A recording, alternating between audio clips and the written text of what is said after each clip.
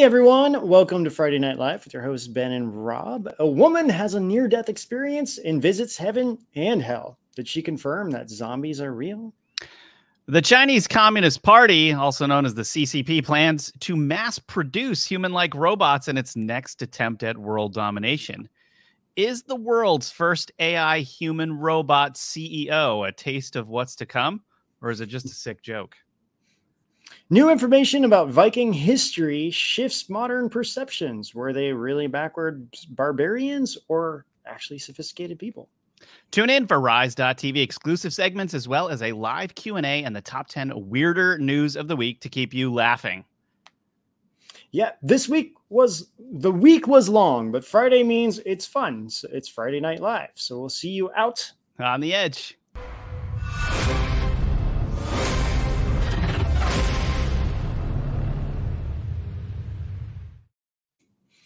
How you doing, Rob?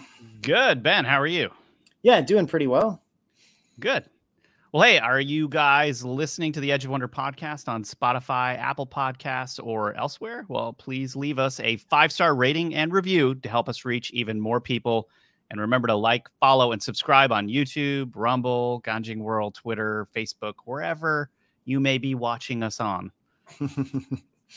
That is true. So we, first of all, Ben, how's your week? Good? Yeah, pretty good. You know, good.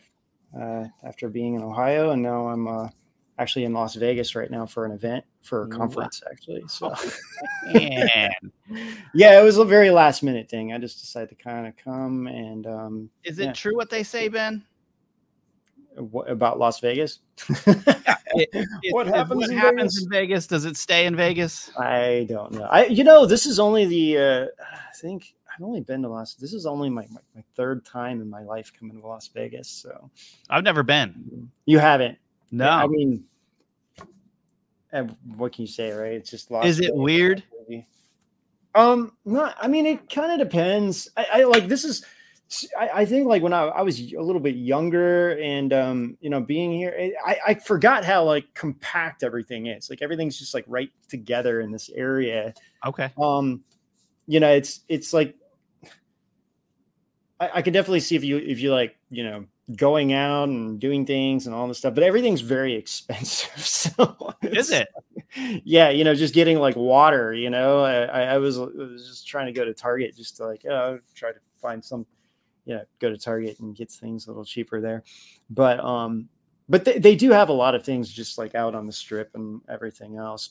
But the Sphere is here, so I want to go get some video of the Sphere. I saw it coming in, but I haven't, it must be kind of behind some of the buildings because I can't really like see it directly. But yeah, Elon Musk was at the opening and I watched some interview with him and he was saying, I think it was on the Joe Rogan show. He was on that recently. And he said it was like infinitely better than a movie.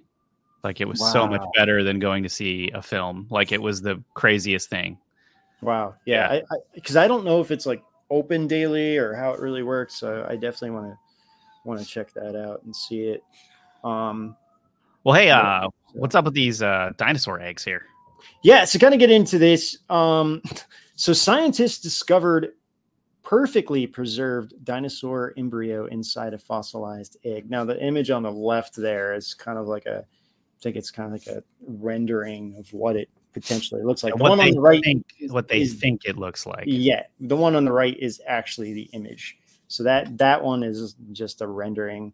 So it's I guess it's from like an ostrich-looking feathered dinosaur, estimated to be as far back as 72 million years old. So, typically by this point in time, most eggs are so like, what I want to say, petrified or whatever. They're just like solid rock at that point. You break it open and you're not really going to find too much inside of it. Yeah, maybe how did they get this bone structure?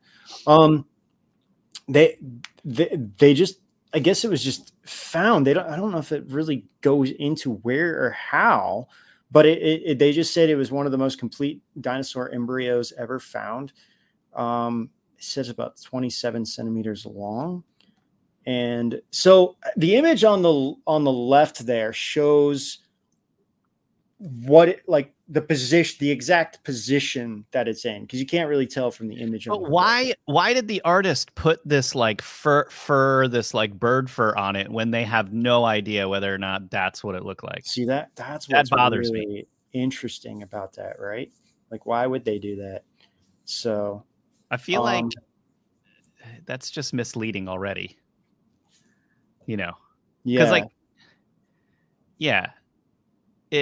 I think they're trying, like, in some way, like through the image, they're trying to make the point that these things were most like birds, or more like birds. And this is evidence somehow, but like, come on.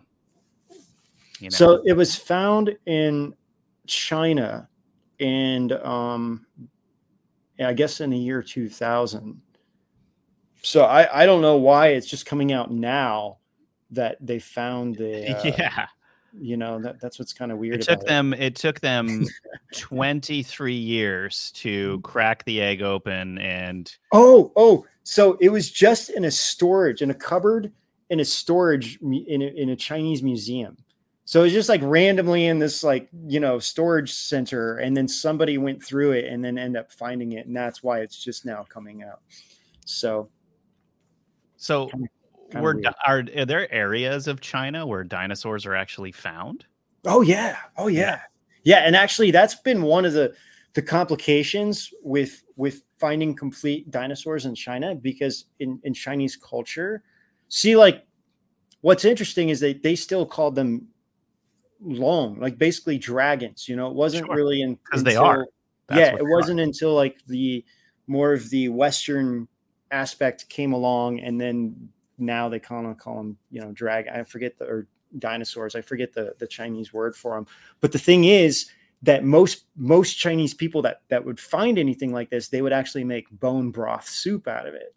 So that's why there's not a lot. So like a lot of the skeletons are incomplete, or like some of the sites, like, if like a random Chinese person, owned a farm or something and then found dinosaur bones, they're not going to call anybody and say, hey, I found this. It's like, oh my gosh, you know how much this is worth when you make soup out of it? So but there's no marrow in there or anything that they still would find ways to either make soup or boil it or cook it with other things, throughout the generations.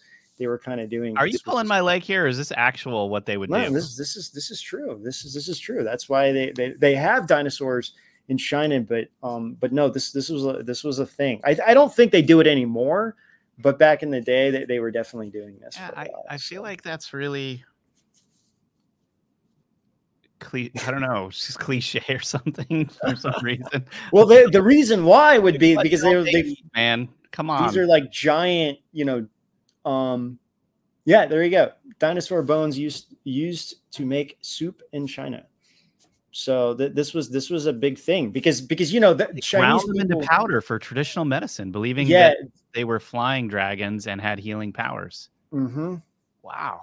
Yeah, this was a very big thing, and people naturally believed in dragons in China. It wasn't like a superstition or anything else. So they honestly believed that a lot of these dinosaurs were dragons.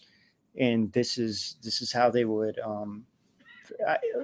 because they felt like by eating this, it's not about the marrow or anything, but it's like you would get the elements or, whatever you want to say. What happened if you ate a dinosaur bone? You turn into Incredible Hulk or something? Yeah, that's what they, or whatever it is, gives you energy, gives you some kind of like, whatever it was their version of Viagra is what you're trying to say. Yes, you could say that too. Just kidding. well, they just believed that there was multiple healing and benefits for the body, which is why like it was so common. In fact, it was so common that the Chinese government, once they took over, they had to issue like a statement saying like, don't eat this, like contact us, we'll put this in. We can make money off this. Yeah, I mean, that was really it. I mean, they don't care if you eating that or not, but okay. Well, if you guys liked this weird news, tune in later in the show for the Rise.tv exclusive segment, the top 10 weirder news of the week, only on Rise.tv. I've got a pretty cool metaphysical minute for you, Ben. Cool. Yeah. So a woman says, what?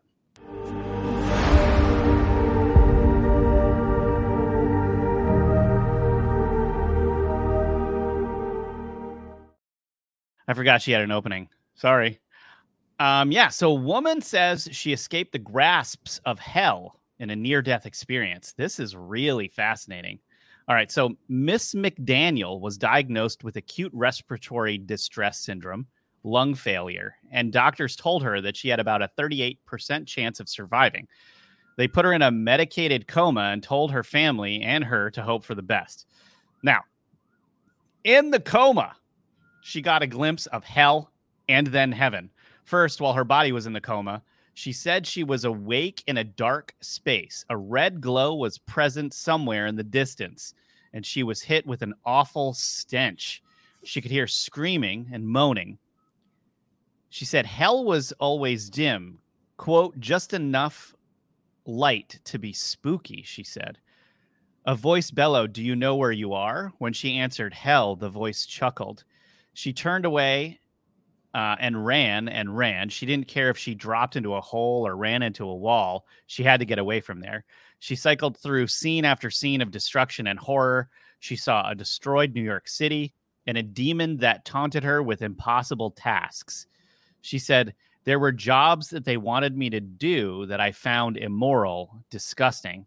I just wouldn't do it. And every time I would say, I'm not going to do it. Every time she refused, though, someone would say, you have no idea what you're doing. Every time you refuse, it just gets worse. A club would be raised, and when it came down, Miss McDaniel closed her eyes. When she opened them, she'd be somewhere even worse. Near the end of the cycle, she was walking down a road when she saw 20 people walking aimlessly. They had ragged clothes, and their skin was rotting.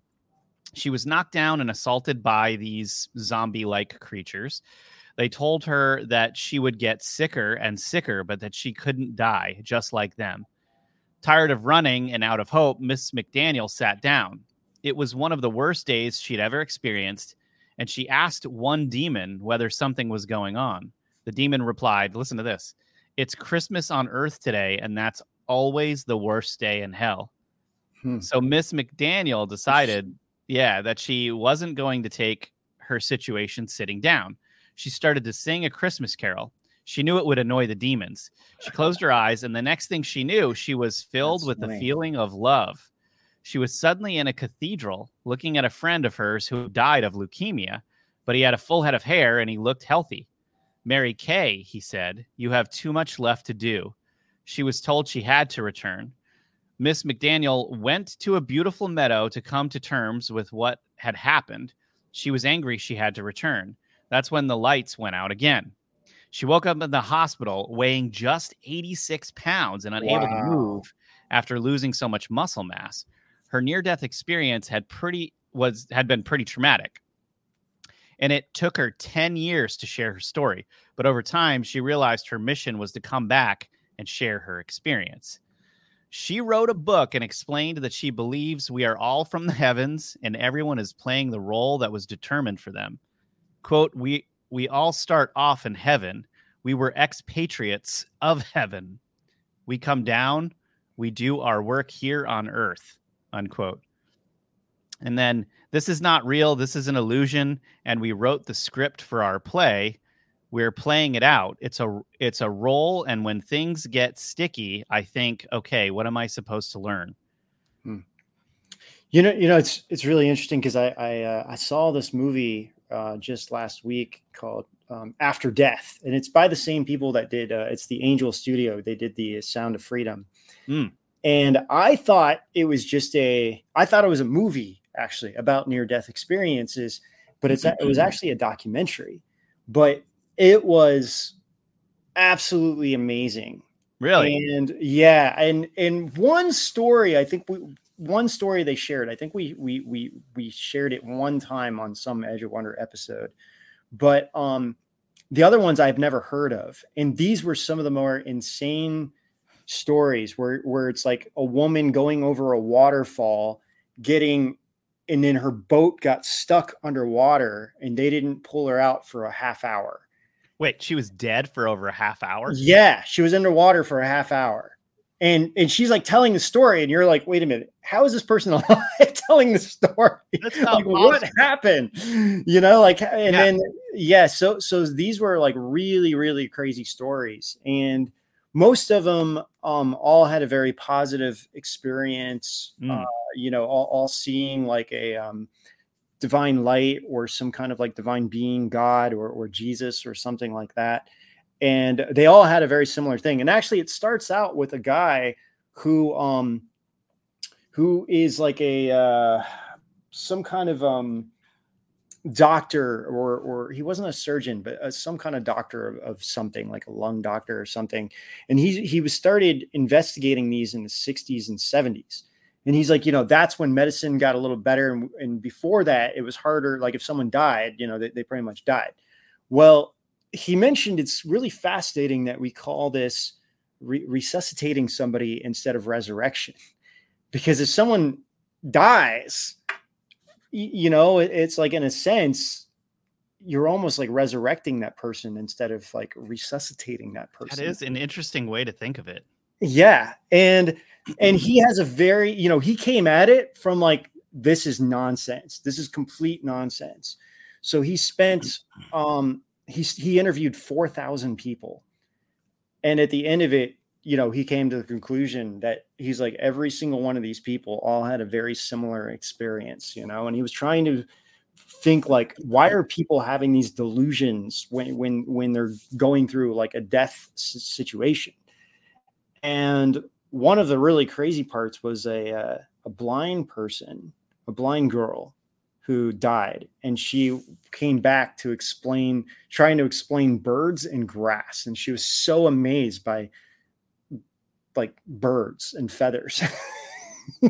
She was describing what she saw, and she's never seen anything before. She's never seen anything like that before, That's crazy. So it was really fascinating. But there's one scenario where a guy basically went to hell. And, we were talking about zombies in our last episode, and and I started thinking like, I wonder where zombies really came from. But then I started like, the way this guy describes it, it was like these beings that were cloaked, and then eventually they just start eating him. And he's like, it's like he said they were like his eye, they were like eating his eye and like his body parts, and they were ripping his arm off and then like eating his arm after they ripped it off and everything else. And that sounds awful. Yeah, it was. He just said it was like horrible. And his like, he started going through his whole life, and then like he wasn't really a believer in anything, and he just remembered this old memory as a child, and he just like thinks about it and gets like pulled out of there. And he like sees like his whole life being played like a movie in front of him.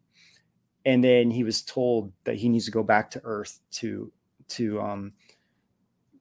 like bring love, complete your mission, like bring love and compassion back to Earth, and share his experience and whatnot. And so, yeah. So anyway, that's what, and it's just fascinating because he's in this documentary. So honestly, if you guys haven't seen it, it's called After Death. I would highly, highly recommend this movie. It really is pretty like life-changing. It really makes you think about a lot of things, and they come at it, especially the first half of the movie, they really come at it from like a scientific angle of like, here, okay, we're going to explain like the science. It's kind of combining the science and the spirituality of it, because they're like, we can actually explain this with spirituality. It's not just like, cut off with science. And they interview like scientists that had an more open mind about it, So I think they did it very, very, very well. At the end of the movie, it's a little bit more, it's kind of Christian. And I don't want to say like really super Christian, but religious. Yeah, it gets a little like towards the end, But other than that, I thought it was amazing. So yeah, and then we're gonna come out with a whole near-death experience episodes soon, too. Yeah. So all of this was just kind of, I didn't even know, I wasn't even like planning that. So yeah, definitely I would highly recommend checking it out. It's really cool. I think it's still in the theaters and everything. So yeah, and if you guys aren't psyched about that near-death experience or those near-death experience episodes we're coming out with, you should be, because even our own Lindsay had a story in one of that is true. It's pretty awesome. Yeah. All right, we need it. We're going to show a trailer, and when we get back, we'll talk about weird, crazy robots and AI. Indeed. And that was the time that I had the near-death experience. Elizabeth Taylor floated above her lifeless body. Tracy Morgan had a conversation with his dead father. And Steve Jobs said what on his deathbed? Near-death experiences are so common, millions of people have reported them. From visits to heaven and hell to Hollywood stories, this is a rabbit hole that goes deeper than you ever imagined. And what about the after effects of near-death experiences nobody tells you about? What kind of supernormal abilities are people reporting? And why do scientists suddenly care if it's all easily explainable or just nonsense and spiritual talk? Get ready for an epic journey into the craziest, the weirdest, the most fantastic, and the most beautiful information we found looking into NDEs. It's the journey of a lifetime, or should we say, after lifetime. Near-Death Experiences Part 2, Celebrity Edition, only on edgeofwonder.tv.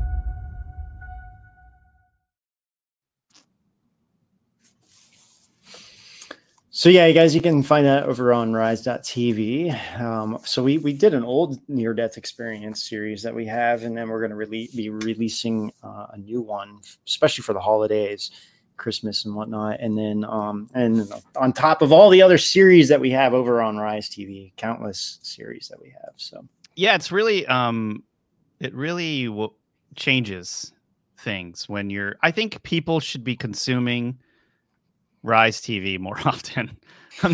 This is not just a pitch for Rise TV, but the whole purpose of Rise TV is specifically to open you up to, like, I think, the real world.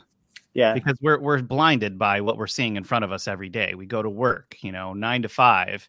You're trying to make money for the, you're working for the man, and then you don't necessarily interact with that spiritual side of yourself as much as you should. And we're kind of trying to be here to tell you guys, like, hey, that's there all the time.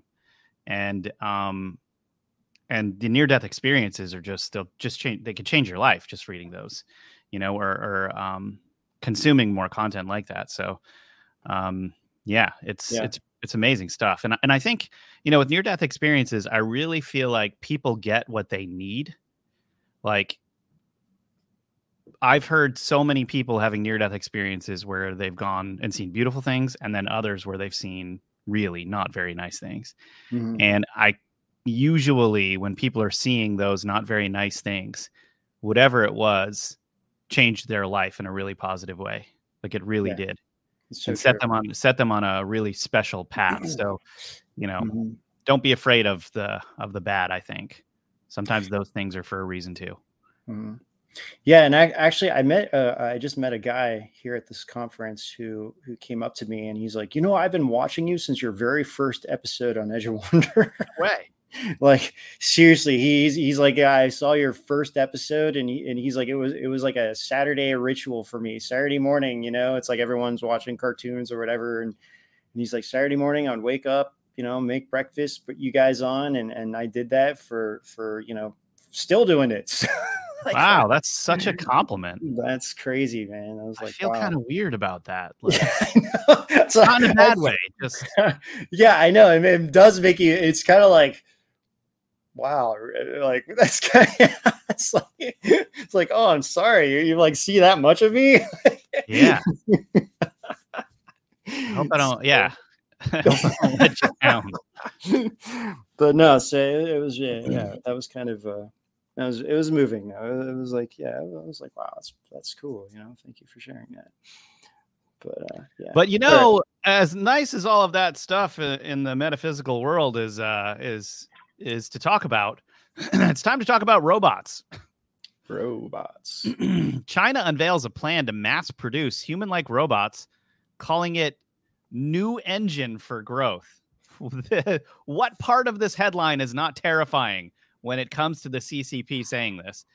So China is setting out to mass produce human-like robots in 2 years, an ambitious plan that, according to a blueprint issued by the Ministry of Industry and Information Technology, it hopes will make the regime in Beijing the leader in the field of robotics, which we all know, of course, is far-fetched, seeing how they can't even build a car. And they're going in to try to build robots for the world. But it does make sense. I mean, their goal, if they're looking for world domination, the goal here is they want to establish an innovation framework for humanoid robots and ensure that the country can make core parts of the robots on its own. The products under this Ministry of Information, Industry and Information Technology plan will meet advanced international standards and quality for use in harsh environments, manufacturing and service sectors, according to the directive, like smartphones, computers, and new energy vehicles. Humanoid robots have the disruptive. This is what they said. Humanoid robots have the disruptive potential to revolutionize people's lives. The document said, like, anytime the CCP is writing into their copy the word revolutionize, I'm getting a little bit worried here. Yeah, really. Well, we're gonna share a story in Weirder News later about a South Korean, basically a robot that killed a person. Well, that's lovely. Yeah, we're gonna get into that and what exactly happened there. And more positive stories here on Rise.tv. Yeah, this is what kind of scares me, And actually, I was listening to that Elon Musk and Joe Rogan interview, and it's just one of the things that Elon is really worried about is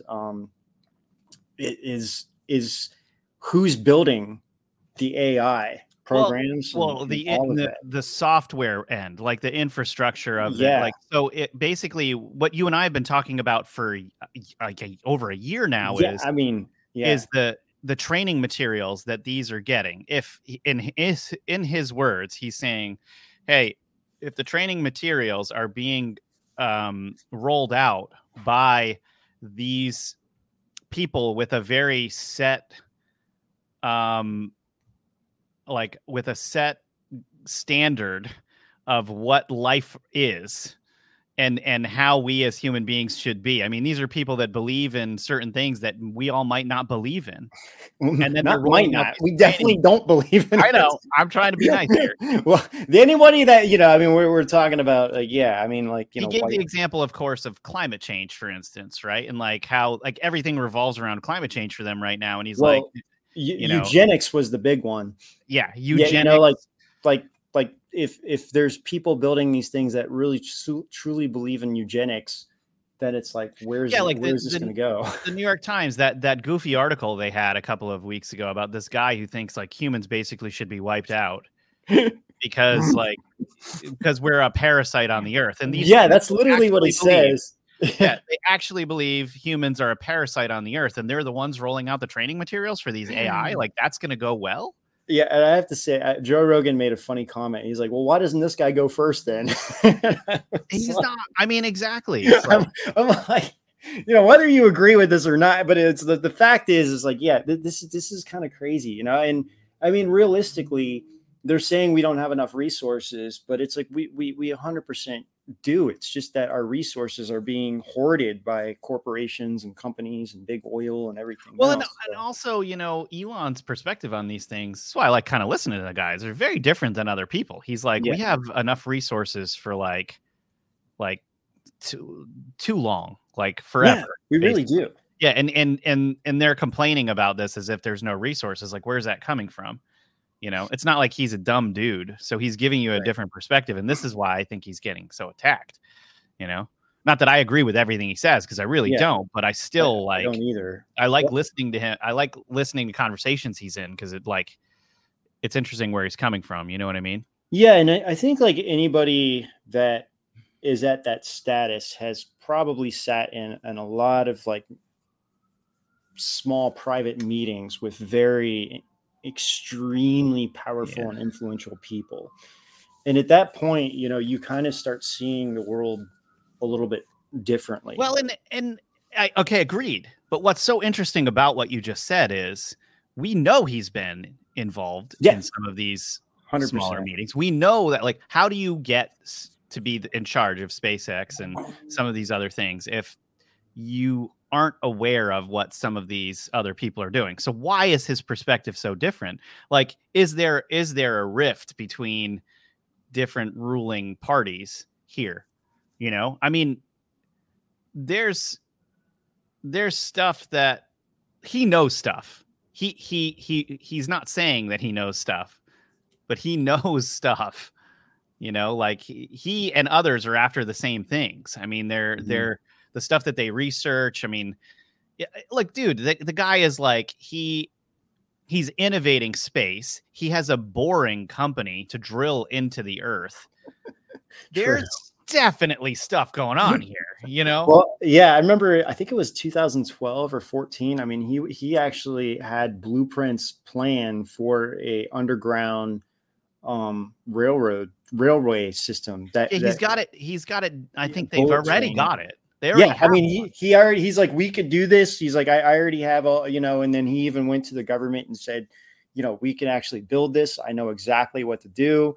It would work. You know, you could travel from New York to LA and just like a couple hours on this train underground, you know, but it never went off the, and then he released it publicly. He was just like, well, here, you know, if maybe somebody else. They say it never went off anywhere, but everybody knows that they have an underground train. Yes, emergency one. And that is exactly what the Denver International Airport is. That's why it goes so deep. And that is the station that people are going to go to. Yeah, there's so many people that we have talked to that have referenced it, and it's just kind of like among the elite. It's just one of those things that everyone knows. Oh yeah, definitely. You know, we had that. Now, you know, if that wasn't enough, this article came out on New York Post this week. Mika, the world's first AI human robot CEO. I can't believe this. Okay, man. Now there's a lot of weird things going on with this. All right, but we're going to go through each of them one at a time. And I want to read this to you because we have to discuss some of these bizarre things. This is so scary. What she's showing on the screen. Like, oh my gosh, this is. All right, so Mika is a research project between Hanson Robotics and, listen to this, Polish rum company Dictator. That's the name of their company, Dictator, who customized the CEO to represent the company and its unique values. In a Dictator company video, Mika said that, quote, with advanced artificial intelligence and machine learning algorithms, I can swiftly and accurately make data-driven decisions, unquote. However, there is a significant delay in the time it takes Mika to process and respond to your question. Hanson Robotics CEO David Hanson, who played a key role in employing Mika at Dictator, emphasized the importance of humanizing artificial intelligence. Quote, I feel very strongly that we need to teach AI to care about people for AI to be really safe, to be really, really good. I think humanizing that is a very important direction, Hanson said. How about you don't do that, Hanson? Yeah, I mean, okay, I can see they want to test this out, like maybe a specific role to see, but it's like, oh, we're just going to instantly put this robot at a CEO level, like immediately. It's like, yeah, what? Now, and if you were curious about this, Hanson Robotics is the same company that developed Sophia, their most advanced human-like robot who spoke to the UN. And, you know, I was talking about this earlier. They let Sophia speak at the UN. Don't people at the UN have better things to do than listen to a disabled robot talk nonsense? Like, don't you have problems in the world to fix rather than listen to this thing? Like, it's kind of ridiculous. Like, how much time do you have together and you're listening to this thing talk to you? Like, give me a break. Is that real? But is that real, or is that like a that's real. This is real. Crazy. This is real and terrifying. Yeah. Super like terrifying. What is that phrase when you're like looking at something that's like supposed to be human and it's not? What is it? No, when you're looking at something that's human and everything inside of you is like, run for your life.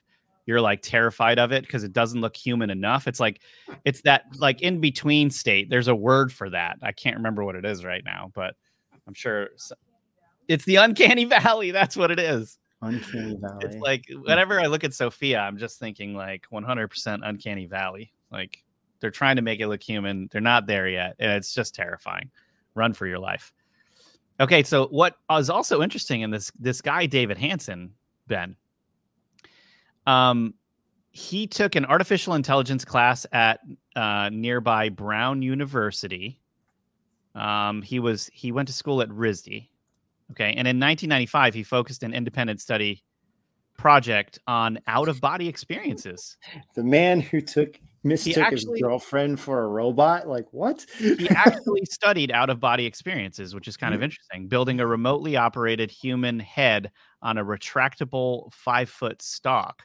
The head, which he sculpted as a self-portrait, wheeled from room to room and chatted with people via remote operator. The idea was always hanging in my mind of turning a sculpture into a smart sentient being, he says. It's weird. That whole thing is terrifying. It really is. Like I just I don't know. And again, you know, I'm more worried about people. I mean, it's like, why would because Microsoft bought OpenAI, why would they fire the entire ethics team? You know, like when Elon, because here's the thing, when Elon did that, but that was the team that was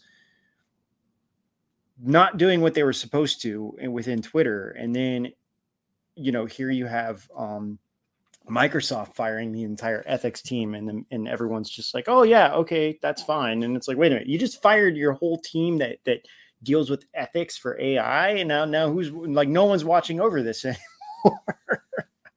So what are you programming in this stuff? And I think that's like, you know, hopefully, I mean, that's what I've always said, you know, it really depends on who's building this. You know, we've always kind of talked about that. So it was kind of nice to hear it. People in the industry now actually talking about this too.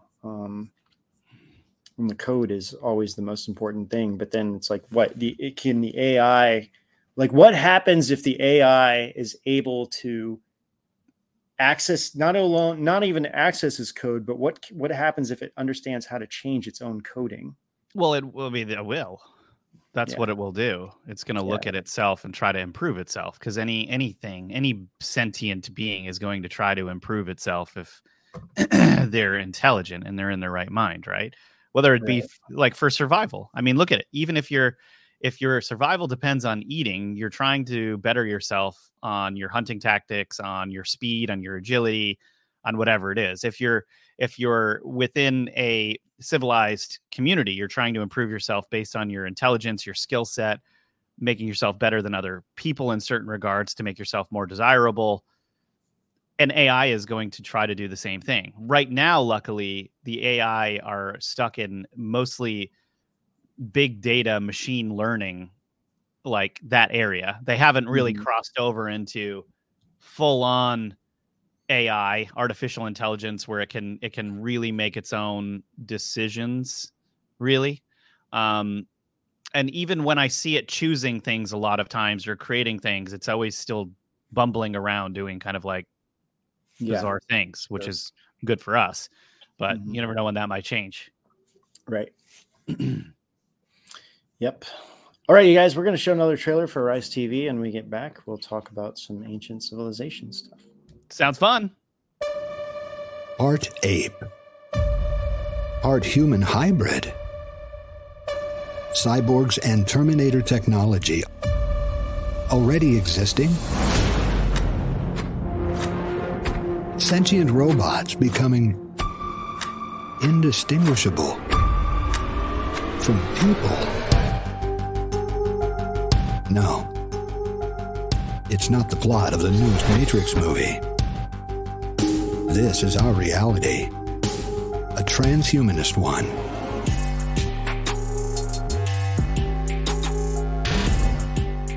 How does transcending humanism tie into eugenics, Darwinism, and even cloning? Is there any part of our world that transhumanism hasn't touched?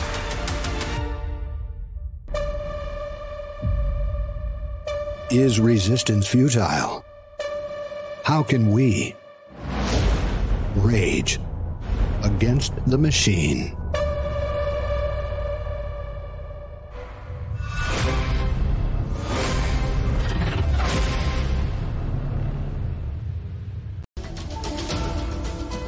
I didn't want to go public without evidence because I knew no one would believe me. The entire incident happened about 5 to 6 minutes in total. And my mom shouts really loud, "Oh my God, what is that? What is that?" At no point did the 2 men in black or the Air Force gentleman ask my mother or her friends what did they see. They looked human, but they did weird things. The men in black, they said, "You will report it as a helicopter crash, or we will take your son away." The men in black play the narrative and the media outlets spew it back out. This was 1991, Project Mockingbird in full effect.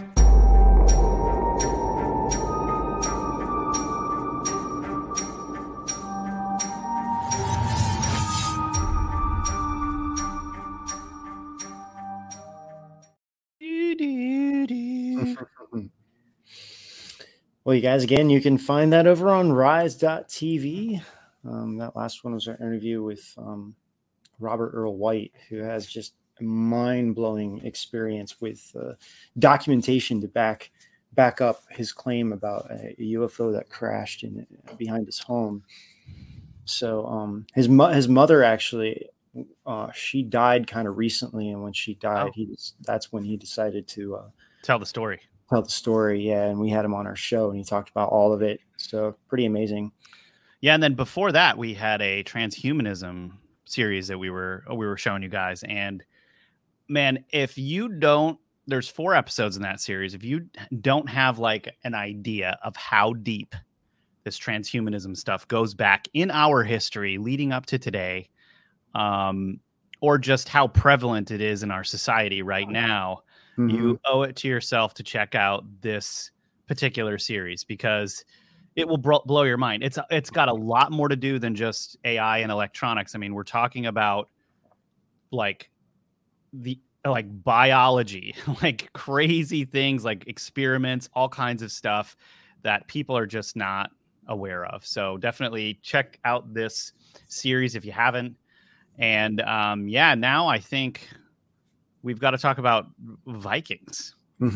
This is, I didn't really realize this until today, Ben, but for some reason, first of all, I think our scientists are stupid. I think actually all of our human race, our archaeologists, we're all really dumb because we don't admit that we don't know because we weren't there. Yeah. Okay. Like any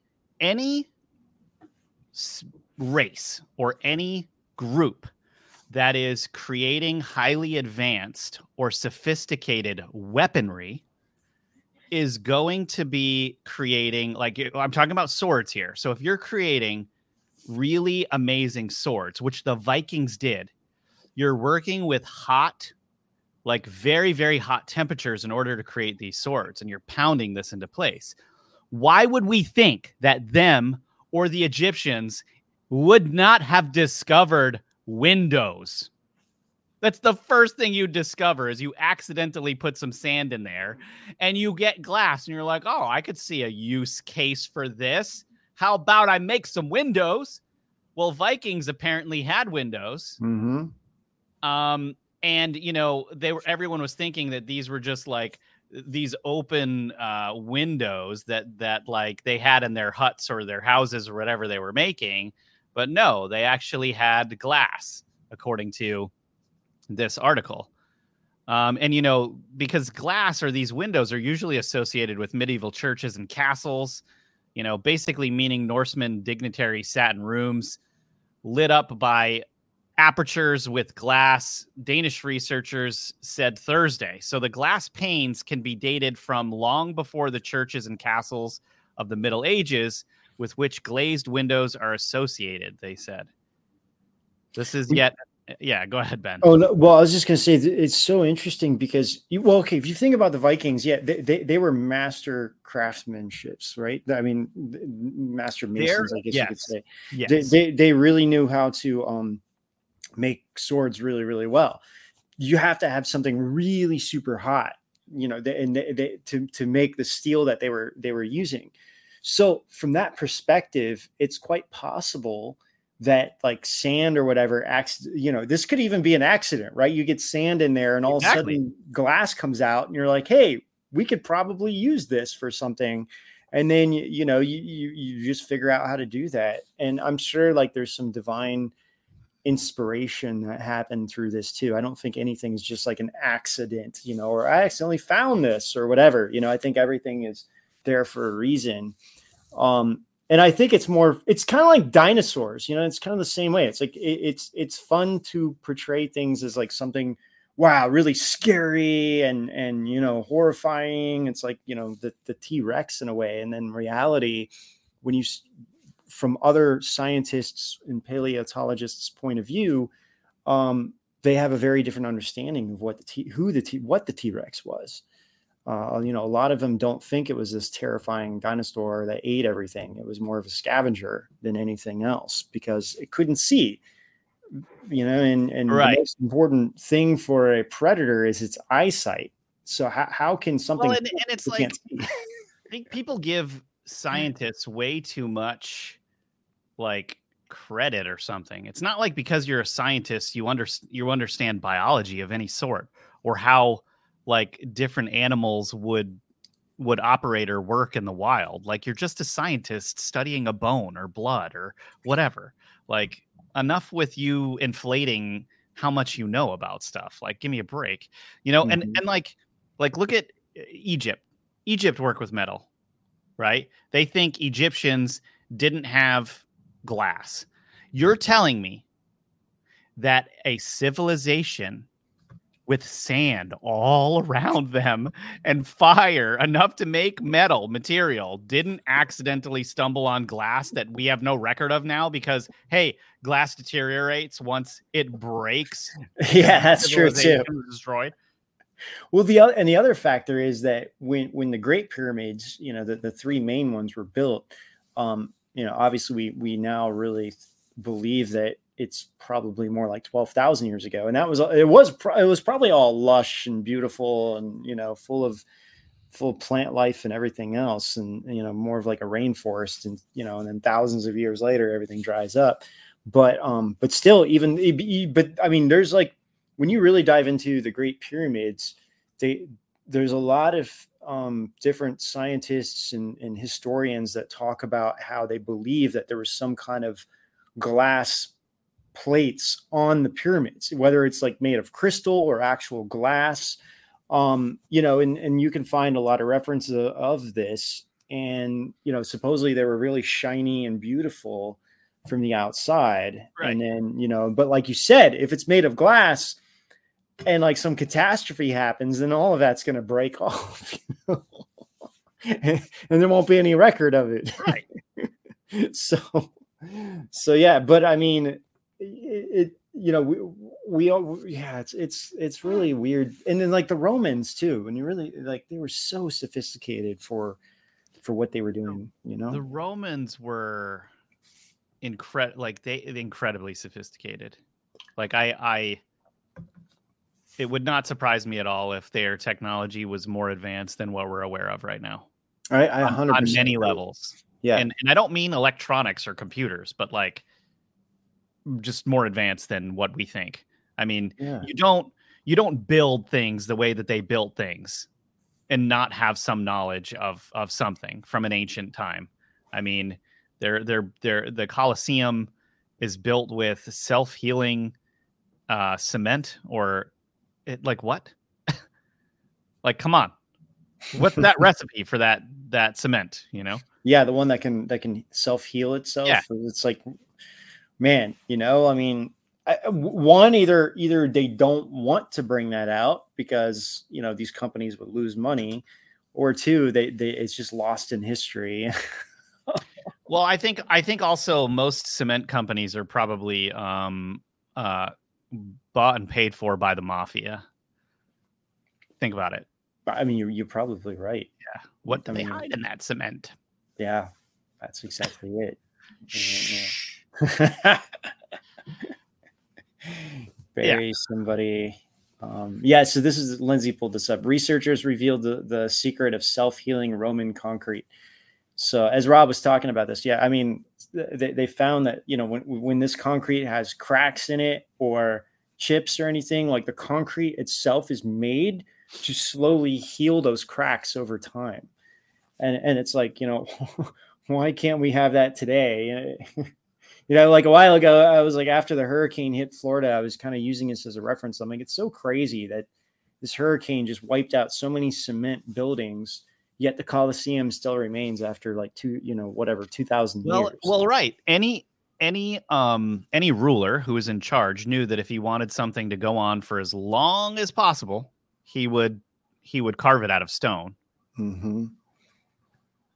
I mean, look at our civilization. It's crap. It's like stuff that's going to go away within a few hundred years, basically. There's nothing left. Right. There's nothing left for the future and the things that have been created, So true. Yeah. Yeah. Other glass in ancient civilizations, we found accounts in an 1800s newspaper articles of excavations being done on the Nubian pyramids. They were finding ancient glass made into beautiful jewelry even back then. And when the discovery was made, people didn't believe it then either, because they thought, hey, ancient people, they didn't know how to do things like glass working. They're ancient. Only we're civilized and know how to do that. Like, you were there, dude. Come on. These are the Nubian pyramids there. I mean, pretty advanced looking, this whole thing. Yeah, it's pretty amazing how really there's pyramids found all over our world, mostly in the oceans. So, a lot of them still haven't been, like discovered outside. I mean, there's some that have, and then of course, like the ones in Antarctica that we always talk about that look very similar to, like when you compare the Egyptian pyramids to the ones in Africa or Antarctica, it almost looks like they match perfectly in alignment with each other. So, so it looks like these are way older than what we think they are. So all of this is so cool when you really start uncovering all of this. But but it's hard. It's, like we're saying, like these scientists are it's like someone, it's like you were just saying, like someone looks at one dinosaur bone and is like, okay, this animal is like this. And then it's like set in stone that if anybody, looks at it from a different perspective, another scientist comes and was like, well, why don't we look at it from over here? It's like, nope, I already wrote this book on it. This is the way it is. And that's it. It's done. There's no more to look at. Well, it kind of cracks me up when they find these skulls. They'll find these skulls in the ground of what they consider ancient humans, and they always make them look like dumbass cavemen. And it's like, you didn't see that guy. This is our best rendering from what we can see with this skull and the shape of the skull. You don't know that. Yeah. You really don't. Stop it. Please stop it. You're embarrassing yourself. I don't know. It's just, there's so much stuff like that. And I think with the dinosaurs too, and then there's so much that they're not telling us either on top of that. Right. Yeah. There you go. There's what, based off of the skulls that they found, this is how they look. That's hilarious. And there's so much we don't even know about. So funny. Like, okay, we're aware that, for instance, very funny, in Mexico, right? There was a red race. There was a red race there in the, well, I shouldn't say Mexico, but like the Central America to South America area, right? They're no longer here. I think it was actually in Africa.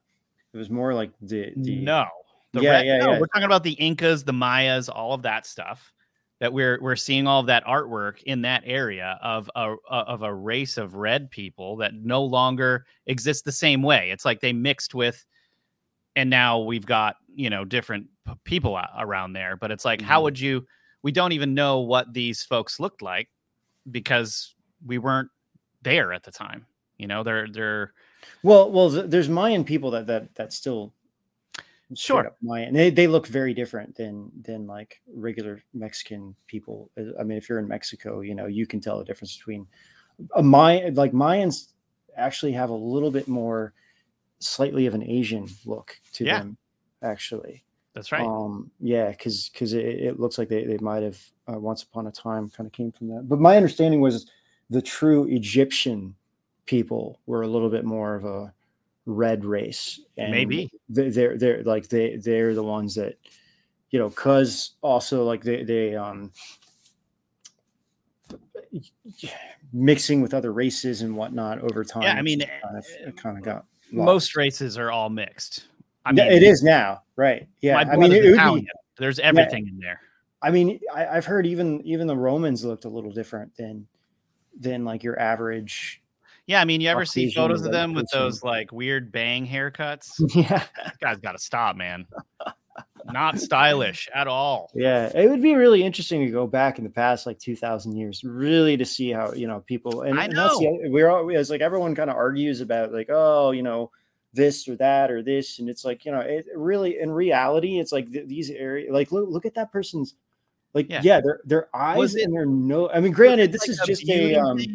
Yeah, it's hard to know whether or not the artist like this was considered like beautiful, and that's why they would always make everyone look templated beautiful. But it's like that is a massive, wide cranium. Yeah, I've heard. Yeah, that is like Caesar, Mark Zucker Caesar. And what I have read is like their noses were a little bit I don't want to say bigger, but they were just slightly different than your average nose, like the Romans. But yeah, have you ever seen an Italian nose, Ben?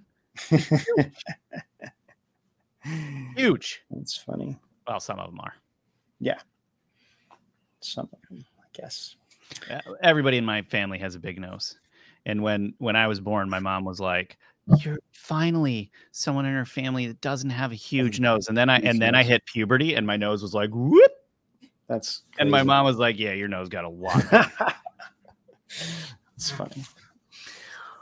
All right, should we go over to Rise.tv and get to questions and top 10 weird news of the week? Absolutely, let's do it. So, for all of you guys at home. We're going to head over to Rise.tv. We're going to do a Q&A, and then we're going to hit the top 10 weirder news of the week. And if you'd like to support our work, highly recommend you subscribe to Rise.tv. There's over 400 videos there of any kind of topic that you might be interested in. It's a beautiful platform. Why don't you just support us? Please. Thank you. So anyway, we'll head over there, and then you can, if you do subscribe, you can get into the chat with our awesome Rise.tv audience who just is super cool and fun, and we love those guys. So all right, well, thank you guys for being with us, and we'll see you over at Rise.tv. War, conquest, death. Most World War II historians will highlight the politics of the time, but gloss over the truth behind Hitler's quest for power. The blood-spattered trail the Nazis smeared across the globe cannot be forgotten even today. But what if details were lost in the aftermath of the manic effort to create a Third Reich?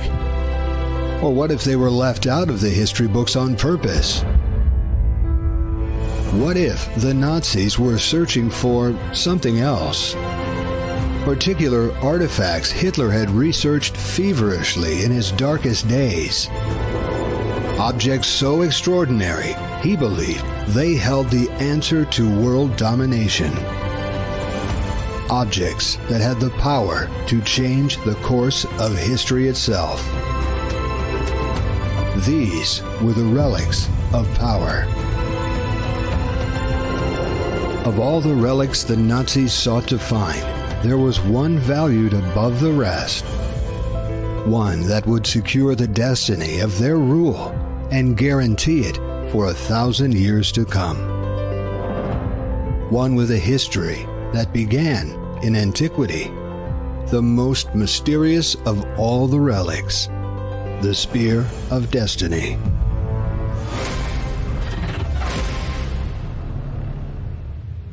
Get your questions ready because it's time for our live Q&A session exclusively on Rise.tv.